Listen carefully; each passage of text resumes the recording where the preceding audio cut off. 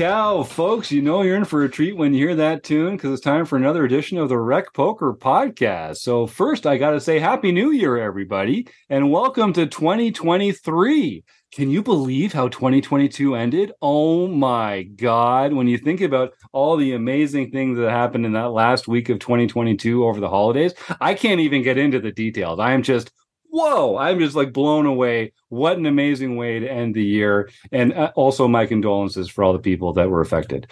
So thanks all for, in case you haven't guessed, we were pre-record some of these. So I'm speaking from the past, but I'm very glad that I'm welcoming you into the new year here at Rec Poker. We've got a ton of exciting things coming up. There's going to be WSOP is going to be around the corner in no time. We've got Marek Madness going to be here in March. We're already putting together some of the themes of the month coming up down the road. We've got a new Wrecking Crew member to welcome. It's just an exciting time to be around. I hope everyone's done a great job sticking with their New Year's resolutions. If you're hearing this on the day that it came out, it's only Tuesday, January 3rd, so I like your odds so far. But stick with it. Remember, Rome wasn't built in a day.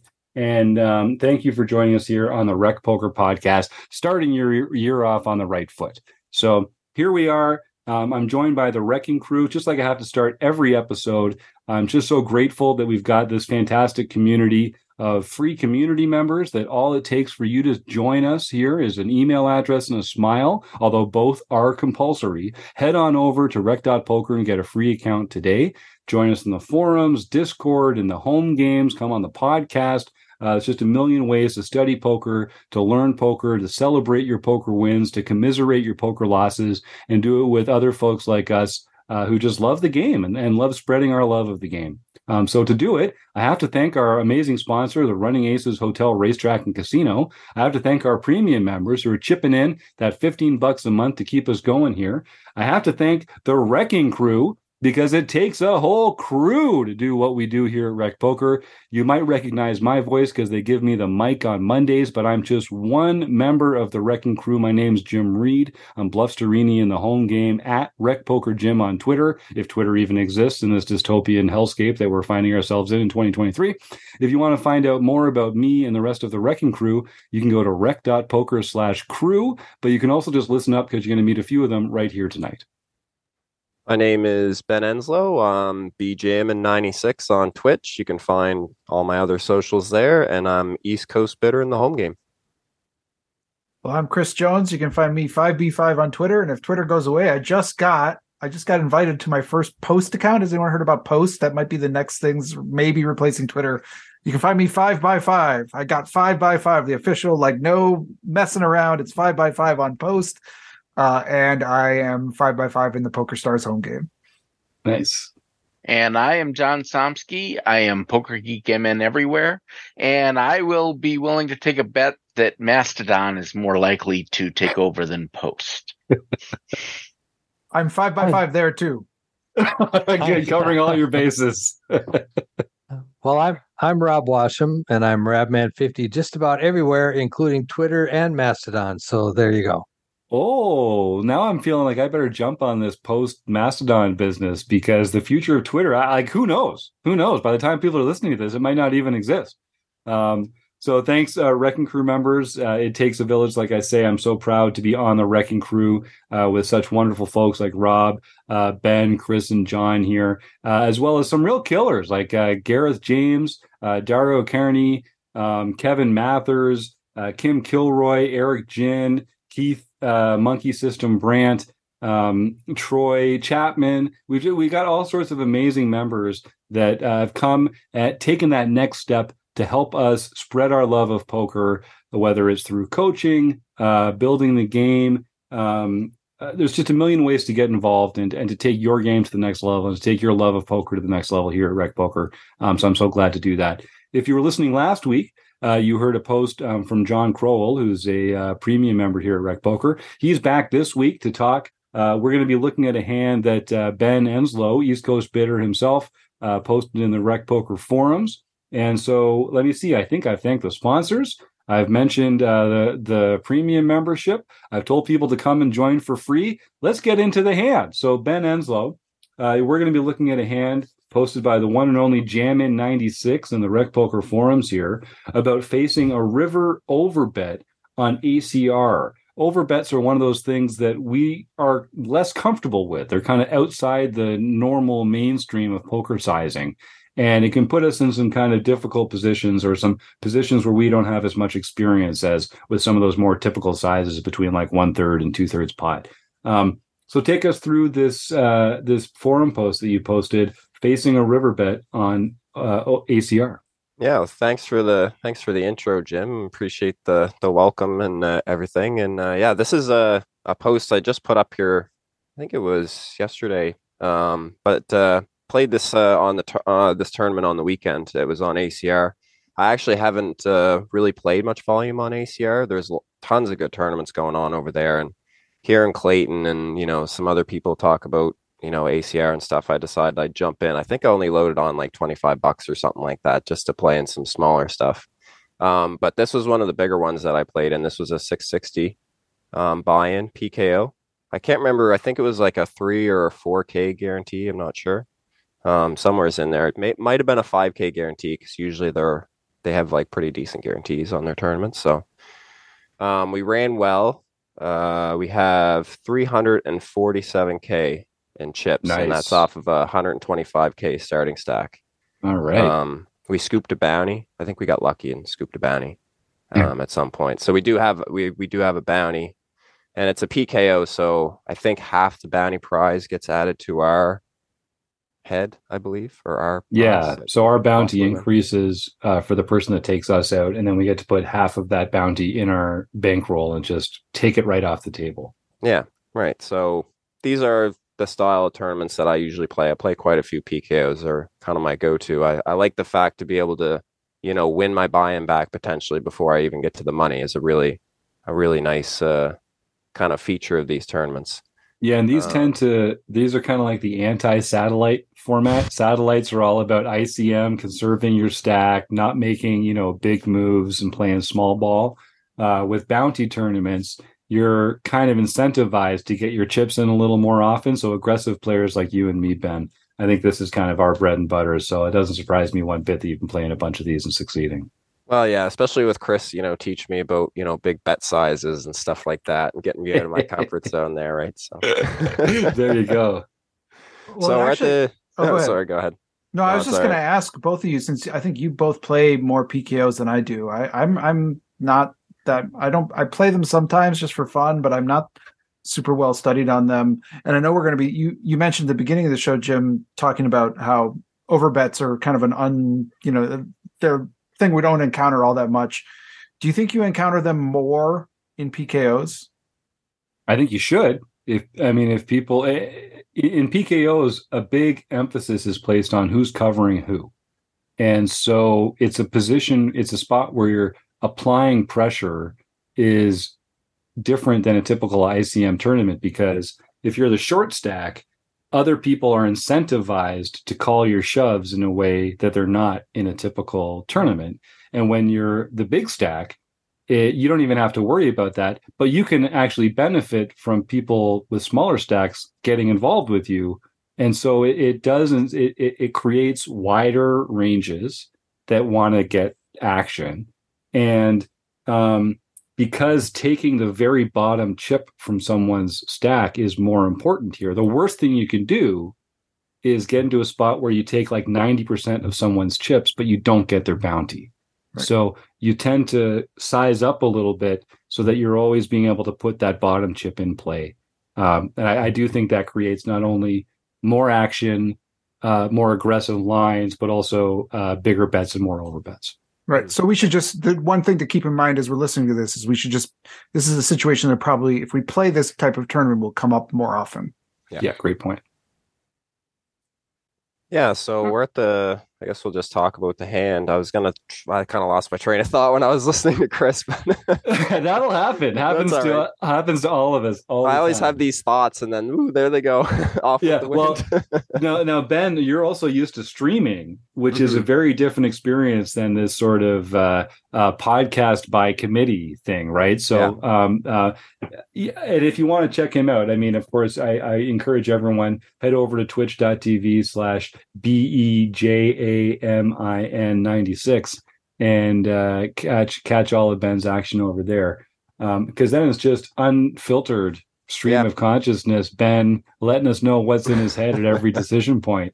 It's a lot of fun there too. But yeah, here you get Chris Jones and Rob Washam and John Somsky chipping in, and all you got to do is just soak up the knowledge. Just sit back and soak all that wisdom up. It can be disarming from time to time. I completely agree. So 2K, 4K, we got 86.9 bigs. We get an open from the hijack, a min raise. And our villain stack covers us. He has 111 big blinds, so he has quite a few chips, which is 446K. We have only played 19 hands, 16% VPIP, no raises or 3-bets. And it folds to us, and we have ace of diamonds, 9 of clubs. So what do you guys think right off the bat? Should we be calling? Should we be 3-betting? And we're in the big blind. And we are in the big blind, yeah. So we already have one chip in. I think GTO says this is a call. Now they're unless you have a specific read on the player that he's going to be folding a lot to a 3-bet, I think this is strictly a call. Two things. It's not a suited hand. It's kind of a vulnerable hand. It's kind of in that middle section. It's not it's not the wheel draw. It's not the Broadway draw. It's kind of right there in the middle, not suited. And you're the big blind, so you're closing the action. So you don't have to reopen it. You can just see what progresses. Yeah. Chris, and do you have something there? Yeah, no, I agree. It's one of these. If I just looked it up too, it's one of those things where it's not pure as the solver folks say. We do mix this a little as a raise, but it is mostly a call, and I like it as a call. We're so deep, we can get ourselves into a lot of trouble here. I like to take this hand and see where we land. Yeah, and that's kind of where I ended up with it too, just because we're so deep when we have so many chips, and it's like, why risk more if he's going to call? And he is fairly tight. I mean, it's only 19 hands, so we can't really put too much into it. So, but one thing I do want to draw attention to is that in 19 hands, he's playing a VPIP of 16, but a PFR of 0. So the fact that this is the only time they've ever opened so far in 2 orbits. And, part of that can come down to just sample size, but I think we should give them credit for having a non-garbage hand here if this is the first aggressive action we've ever seen them take in 2 orbits. So it's not a big enough sample size to put a lot into it, but that would also incline me just to close the action here and see what comes next. Yeah, so that's what I end up doing. I just had one other thought. I just wanted to do you guys like a 3-bet if we're suited here? Like if we have ace-9 of spades or ace-9 of clubs, do we like a 3-bet then, or are we still just calling? I'll just jump in because I see no one else is unmuted. It kind of cuts both ways because it's suited. It's a stronger hand, so you can kind of make a value raise in a way, but because it's suited, it's very flop dependent, and so that also in a way makes it a good candidate to just check, to just call behind and see a flop as well. So my typical answer is it depends. Okay. No, I think it's a call either way, and actually, it's in my mind, I would rather 3-bet with ace-9, knowing that I could easily fold that to a 4-bet. Whereas ace-9 suited, I'd like to see a flop with that, because there's so much, you can gain so much equity with, if you happen to flop your suit. So I don't want to 3-bet that and get blown off of that hand. I'd rather just see a flop with it. So yeah, I kind of say that in here because I think a suited hand makes a much better call, considering that we're going to have to play out of position post flop, and the suitedness is going to make it a little easier to play. Mm-hmm. Yep, Yeah. totally agree. Yeah, this Chris? deep, I think I like when we think about like the kinds of hands that we want to do a 3-bet here when we're this deep. I think the aces drop down because they have so much sort of in value just to see a flop. And this is the kind of hand where my 3-bet bluffs are going to come from suited hands like Jack 10, 10, 9, some of those kinds of suited hands. I think would make really more attractive 3-bet bluffs to me than some of the suited aces do. You mix a few of those in there, but if I'm going to 3-bet my suited aces, they're going to be strong ones. Like they're going to be the ace, queen, ace, king. For shallower, that changes, but it's a different story for me. But when we're this deep, I want to let those hands see a flop. And also the last thing that occurs to me in this spot is when you think of all the ace X hands that we could have, ace 9 is not good enough to be 3-betting for value, but it's also not bad enough that you're going to be folding out a lot of better hands. So like I'd rather be 3-betting with like ace 4 or ace 5, even ace 6, where maybe they'll fold ace 7, they'll fold ace 8, they'll fold ace 9. If we 3-bet with ace 9, they're not folding ace jack, they're not folding ace queen. It's a disaster if they fold ace 6 or ace 7. So I think this just feels better. Just play in the middle of our range, that condensed portion of our range. And then the downside is we have to make some difficult poker decisions now, post-flop, out of position with a hand that's likely going to end up making one pair. And that's just a tough spot to be in, but there's enough value to the hand here that folding it would be too nitty, I think. Cool. Yeah, perfect. That's pretty much how I made my decision. So that all sounds dandy. So the flop is the 10 of diamonds, the ace of clubs, and the king of spades. And there's 5.7 big blinds in the pot. And we have about 86 bigs for the effective stack. So we check and Willem bets 15K, which is 3.7 bigs. And we call. So what do you guys think? Should I say about the check raise in here? I'm not really sure if we're supposed to be I like a check call. I don't know what you guys think, but yeah, I like a check call here, kind of for the same reason why we call it pre-flop. Like this flop doesn't really change the distribution of hand strength between us and our opponent that much. If they had a better ace, they're still ahead. If they had a low suited connector or something, we're still ahead. They're going to be c-betting at a pretty high frequency on boards like this. And if we check raise here, we're really just allowing them to fold the worst hands and continue with the better hands. I'd rather be check raising with a worse hand or a stronger hand. So I think, again, for the same reason, I'm probably just check calling here. Yeah. I don't forget this hand. I don't think we can check raise much at all on this board. I mean, do we feel good with ace 10 offsuit check raising here? Maybe, but that's still kind of like, I mean, this is an ugly board for us as the big blind caller. I just don't think, I mean, I don't think we can ever have ace king. We can't have aces. We can't have kings. I don't think we can ever have ace king. So I think our best hand is maybe ace 10. Maybe we can have pocket tens, maybe, but not in full. So I just don't think we can represent enough value. Queen jack is probably the best hand. I mean, obviously the straight, right? The nut straight. We can have that, but I don't think that's enough for us to just be check raising much. In fact, if I had queen jack probably here, I'd be calling, I think. Mm-hmm. I think one other candidate we could check raise with here might be king 10, where we're unblocking the top pair hands that we want them to have in this spot, but we are blocking their 2-pair hands that we don't want them to have.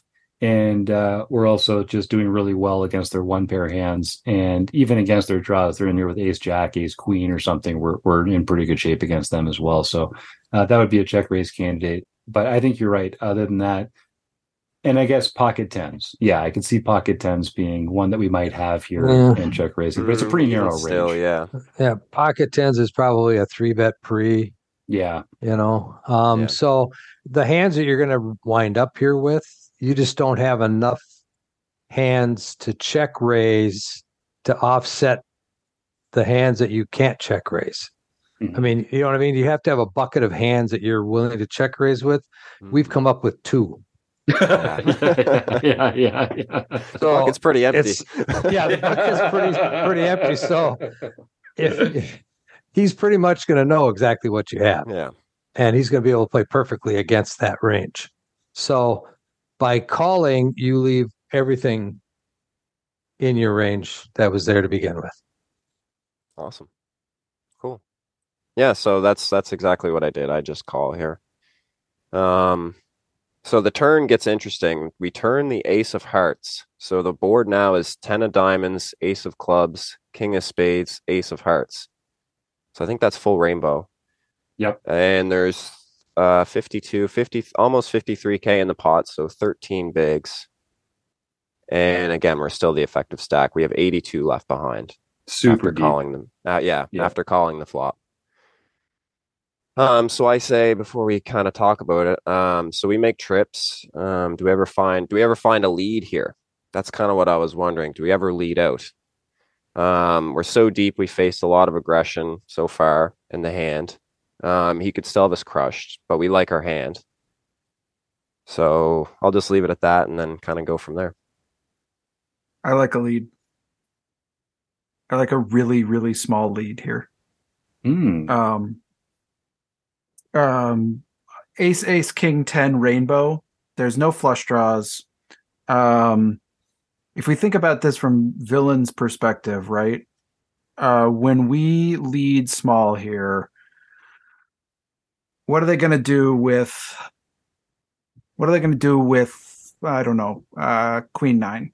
What are they going to do with even jack 10? What are they going to do with king jack? They're probably calling, but how much of villain's range can actually raise us? So we're going to fold out a bunch of stuff that we probably would like to get rid of. I think like queen 9 probably has to fold. Some of these hands that have a little, some equity against us have to fold. But you almost have to have a full house, maybe a straight. Could you? Are aces going to? I mean, is ace jack going to raise us? I don't know if they are. Maybe they are, but I don't know if I would. So I think the danger of us getting raised is pretty small, and I really like a small bet to clean up some equity. So and we set the price basically, too. Yeah, basically, you're not going to be able to fold out anything that beats you right now. Mm-mm. But what hands are going to call you? So where are you getting value from the bet, other than denying him equity with some of those hands you mentioned, like queen 9 and king jack? Well, he's also forced to call with like all the. I mean, our 9 still plays, right? Ace. Yeah, our 9 still play. Yeah. If he has ace 3 suited, our 9 still little plays. Aces. Yeah. So if and all those suited aces, I think, are here, right? They probably open down to ace deuce suited, probably, and they probably c-bet with that, and now they're here.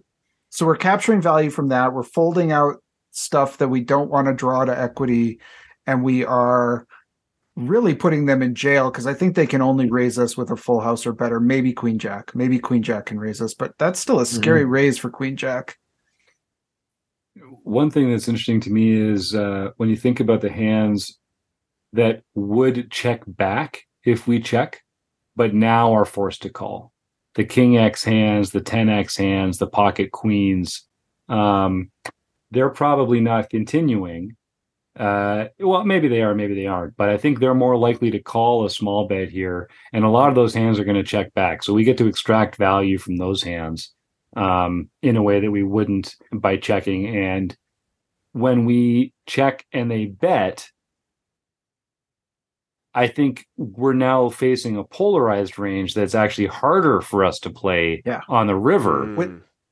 When they call this bet, if they call, like, if let's say we put in two and a half, three big blinds here, and they call it, if this river card isn't a Broadway card, they are so capped at that point that I love our hand.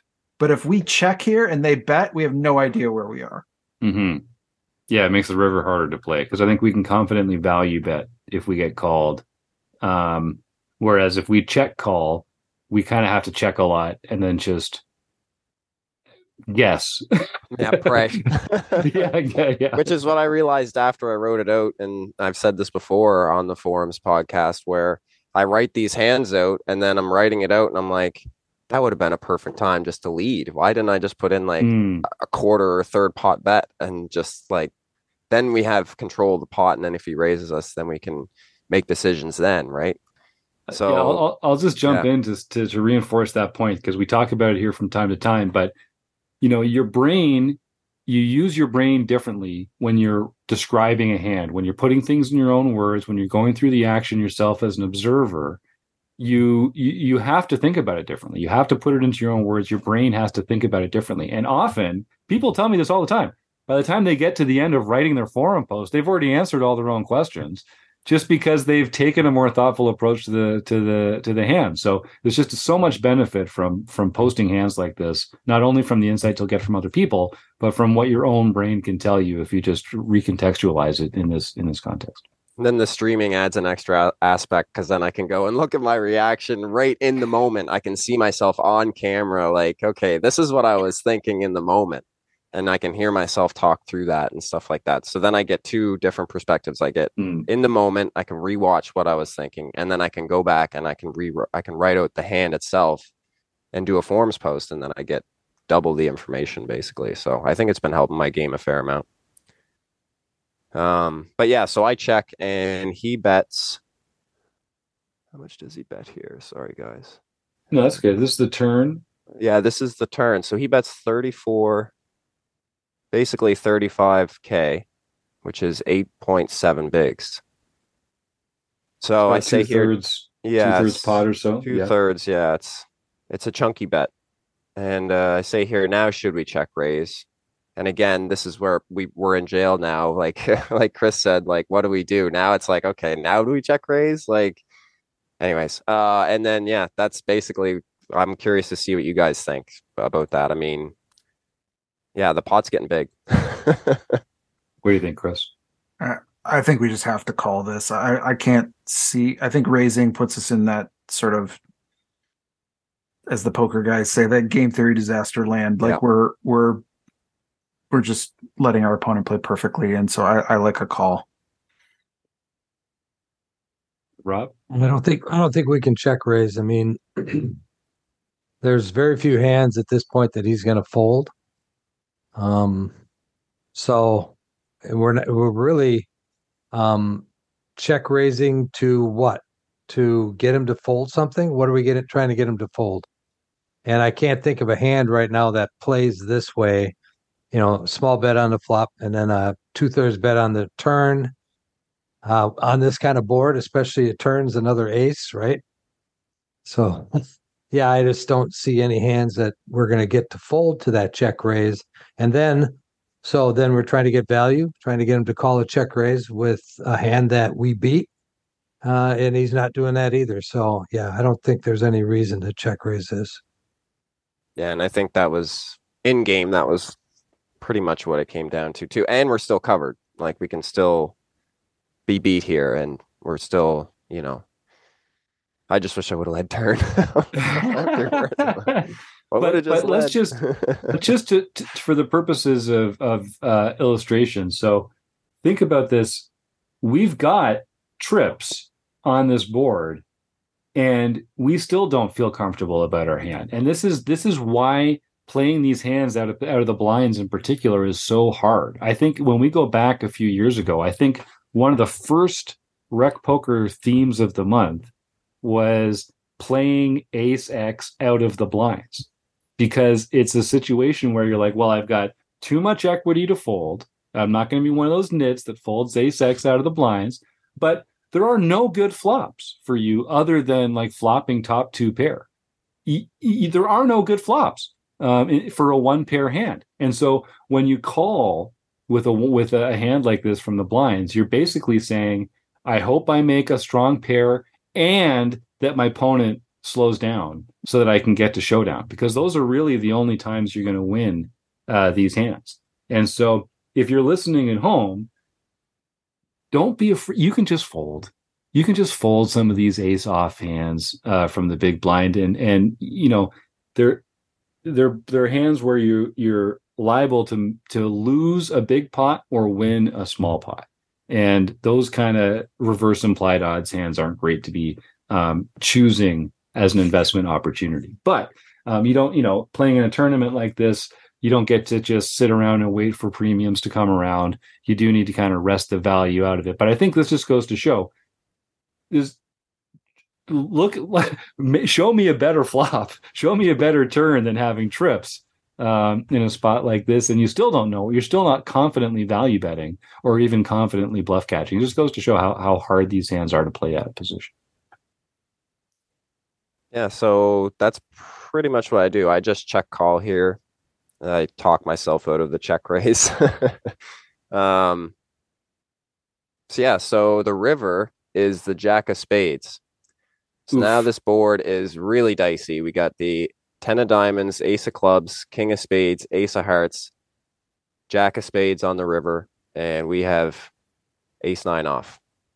And there's 30 bigs in the pot now. 122K, almost a starting stack, actually. I didn't realize that. But and then the hero stack, we have 73 bigs, and the villain has 97. So we're still effective here. And so we check the river, and they go all in. Does anyone like a leading here, like just like a blocker bet essentially, because we know that they're never raising us as a bluff? Like sometimes I feel like in spots like this we can make a lead, mostly because then we get to fold with confidence if they proceed. Like when we check here, it makes it easier for them to put us on a weaker hand and bluff us. I don't know. I guess that's very villain dependent. You'd have to give them a lot of credit to think that was worth it, because it's hard to get called by worse, right? Yeah, right. I think a lead on the turn or the river is totally fine. A small lead, kind of like a blocking bet. You're going to find out it's a way of getting to showdown without exposing your entire stack. And like you say, he's not going to check raise, or he's not going to raise you with anything that you beat. So it'd be very easy to fold on the turn or the river if you lead out and get raised. And we gave him the opportunity to take that ace-6 offsuit and jam it into our face on the river. Knowing that even if we have a queen, we can't hardly call that, because the queen is just nothing but a straight at this point in time, right? Yeah, that paired board's got to be scary when you think about, they've got ace 10, they've got ace jack, they've got ace king, they've got pocket jacks probably plays this way. They got ace queen that plays this way. Yeah. I just had a hard time. I was having a hard time. Yeah, I was just having a hard time. Like when I'm sitting there, I'm thinking, what do I beat here? Like I don't like. I feel like I don't beat anything. Like you don't. That's why the only thing you might beat is a smaller ace, which you're giving him the opportunity to do this, but chances are, and because he has you covered, he's going after your bounty, hoping you have a hand like pocket nines or something. I don't know. But even would a smaller ace still be worried about being beat here in this spot though, with this kind of a run out? That's the problem. I think a smaller ace.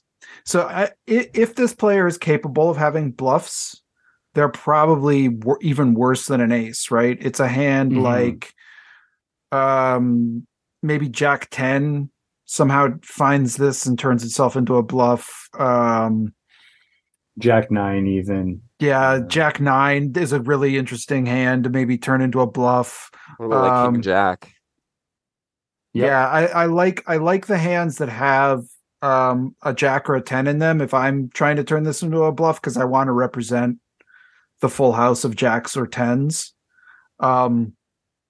So I think those are the bluffs we see. I don't think many players are capable of doing that, honestly. I think this is so purely a value shove that we should feel very comfortable folding. But I do like, for the same reason I like Jim's, or the lead that I mentioned on the turn, if we didn't do it on the turn, I don't mind a block bet here, just so that we can just feel even more confident that there's nothing like Jack 10 in here. But I don't know. I would fold this. I would fold it too. Yeah, that's exactly what I did. No choice. If the Jack was a deuce, yeah, I'd love to talk about what people would do if the Jack was a deuce. Do we just call it off? I mean, it's a different conversation because it's still scary. I mean, it's definitely still scary. But they have a smaller set of hands that improve to like the super coconuts here in that kind of a spot. Having the four straight out there, plus those Broadway Ace X hands that they're going to be taking this line with. It's true that they'd have Ace 2 sometimes. But I just think this is a worse card objectively than that. I'm probably still folding. I don't probably. I think I am too. Yeah, especially it's such a big overbet. This is huge. This is like over 2x pot. Yeah.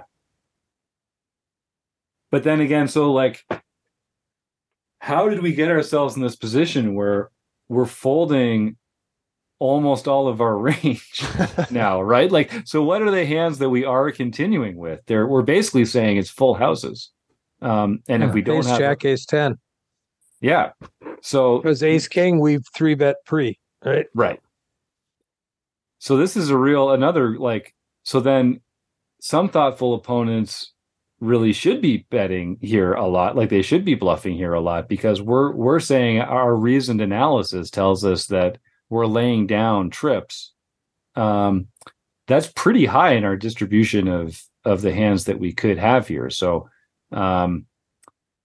is this a spot? Like I struggle with this from time to time, gang. Maybe you can help me out with this. Like, how much responsibility should we feel to like maintaining a minimum defense frequency in a spot like this, or like to letting distribution choose which hands we fold and which hands we call with? Because I just feel like we're behind here so often, but we're still pretty high in our range. How do we decide what to do with that? Like, what would we do with Ace Queen? Right? Like, let's say we make the straight here. We're still losing to a lot of the range. Ace Queen, I'm calling. Yeah, I have to call Ace Queen. The blocker, because I block it, and I have the straight now. Yep. Is that the worst hand? I think so. Wow. Okay, so Ace 9 isn't that much worse, right? Like, we are actually, if you think about it like that, Ace 9 is I guess it's behind the Queen X hands, but we're not blocking the full houses with the Queen X hands. So it's interesting. It's a really interesting spot. Yeah, I guess let's see. Yeah, that's a really interesting question. Is just in terms of like, forget absolute value, but talking about blocker value and like what it means to us against our opponent. Is Ace not having the Ace more valuable than having the Queen? Mm-hmm. This is something that the two poker guys would get right to the bottom of. This is their kind of question, isn't it? Because we talked about leading the turn and leading the river. We have ace nine. What other hands do we lead the turn or lead the river with besides ace nine? Is it like ace eight, ace seven, any ace with a less than a 10? Yeah, maybe. Is that basically the range of hands we're talking That's about? what I would lead the turn with those. I don't know about the river, but with the turn, I really like that. Once this jack comes, it's yeah, that's why I left the lead out on my river discussion. I didn't even really put in a lead on the river there, just because of the actual card itself. Just I don't know. It seems I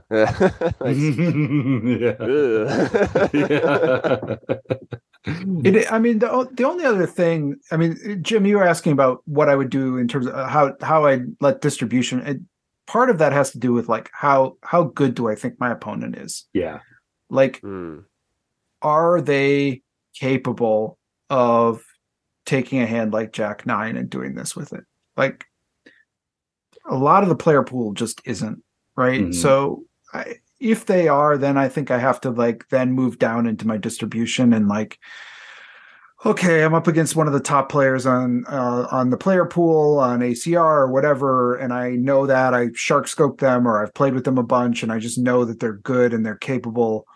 Now I've got to dip down a little lower because I can't just be exploited like that. But for most players, I think we can comfortably fold this just so much of the time. Yeah, distribution doesn't matter when they always have it. Right. Yeah. Distribution is something that you need to revert to as like a tiebreaker when you're faced with a tough decision.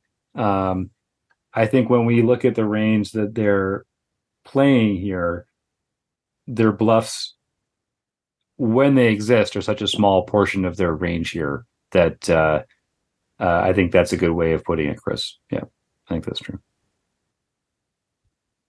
So did we... Did they show by any chance? No, I didn't get any information. I didn't get any extra information out of it. I did make the fold on the river, and I don't think we did particularly well in this tournament. I think it was pretty much downward trajectory after this one.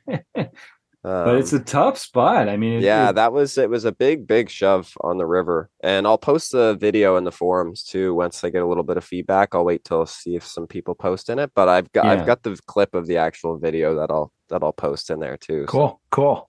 Yeah, nice. I just think that this is a classic hand to evaluate in position versus out of position. I think this would be a completely different hand in position. Yeah. Yeah. Mm-hmm. Mm-hmm. Yeah, I think that's true. That in position player could have ace 9 right now. It's just what I was thinking. Yeah, that's true. Yeah, and play it the same way, and we'd still have to fold our ace 9ers, and there's still a way we can do it out of position. Yep. Yeah, it's a thing. Position's real. It matters. Yeah, I was reminded of an old John Juanda hand that he played against Tony G. It was a multi-white pot, and Tony G makes a royal, and John Juanda throws away trips, and on the river he kind of looks at as Tony shows the royal, and I folded trips. I had trips, and that's just what it reminded me of in the moment. Yeah, well, it just goes to show, the absolute strength of your hand is only so important. Like, really, the relative strength of your hand is so much more important than the absolute strength of your hand. And then once you start ranging opponents and realizing just how few bluffs they really have here. Okay, last question, gang. The big over bet here. That's obviously polarizing. Like, I think we don't feel that they're going to do that with like King Jack, for instance. That feels like that would be a good play here necessarily. But what do you guys feel like when you see these massive over bets, do you kind of give the player credit for doing that in a balanced fashion, or do you feel that it skews towards value, or do you feel it skews towards bluffs in a vacuum? Yeah, Chris, you were nodding there. Why don't you jump in? In a vacuum, it skews towards value. Mm-hmm. I think. Yeah, I think the bigger the overbet gets, the harder it is to find bluffs. Like I think if it's like a small over bet, then okay, then you can kind of think, okay, well maybe, they're doing something funny. But when it's this big and it's this many chips, it seems like, how are they balancing it? You know what I mean? Like with bluffs, because it seems hard to do that. Yeah, those are my thoughts on it. Yeah. We look at something like a twice pot bet. You should have 33% value, 63% bluffs in a twice bet or twice pot bet. But how are you going to find 66% of the bluffs in this scenario? So even if it was only twice the pot, you still want to have about 66% bluffs in that situation, and you just can't find that many. Yeah. Yeah, because I was trying to range them in the moment, and every hand I could think, I was just like, nope, I lose to that, I lose to that, I lose to that. I might beat that. And then it's just, I have to fold. And you said that you only had 2 orbits with this player, so they didn't have a lot of reads on you either. And if they're playing a lot of bounty tournaments, then they're going to be in spots like this where when they do have a very strong hand, it really does favor the huge overbet because, like I said at the top of the show, you want to make sure to collect that bounty. And the kind of hands that you're going to call a 3/4 pot or a pot size bet here, they're also like they're strong. If they're strong enough to call 3/4 pot or pot on this run out, then most of them are going to call the overbet as well. And so I think they benefit in the long run from taking that bigger sizing with the hands that you're gonna be behind anyway. So I think that is probably even more of an argument for folding here. I was just it's a very interesting spot. Yeah, sorry, Ben. Yeah, I was just looking at results wise, just for those who are curious. I did end up busting before the money. I think I made a fairly deep run, but I was close to the money, and I got 375 back for bounty. So there you go. That's why I like the bounties, because then you get a little bit of equity, or whatever, right? You get a little something that's like, okay, especially for a recreational player, just playing on the weekends and stuff. It just gives you that little, okay, I got a little something. Yeah. and I think it also takes the pressure off min cashing, right? Like you can kind of play for the win more because if you scoop up a couple bounties, you've already, like you say, you've already put something in your pocket. And I think that does kind of incentivize people to play for the win, which is great. That's how we should be playing poker. Well, you mentioned Clayton Fletcher, right? One of my favorites. He's got a great competitive mind. He, like us, Ben, he also likes these knockout formats, and he also feels like first place should get all the money. So go play for the win. And I think there's no surprise that this is the kind of format that incentivizes that. Well, any other thoughts on this hand or on this spot, gentlemen? It's a tricky spot to be in. Over bets, out of position, ace off, big blind defense. We had a lot of interesting things to talk about here. Well, I would just say then thanks, Ben, for bringing this hand to the forums and for coming on the show like always. And I'll thank Chris and Rob and John as well for being here. I want to thank the Running Aces Hotel, Racetrack, and Casino, and mostly you, the listeners. Happy New Year, and we'll be here again next week. See you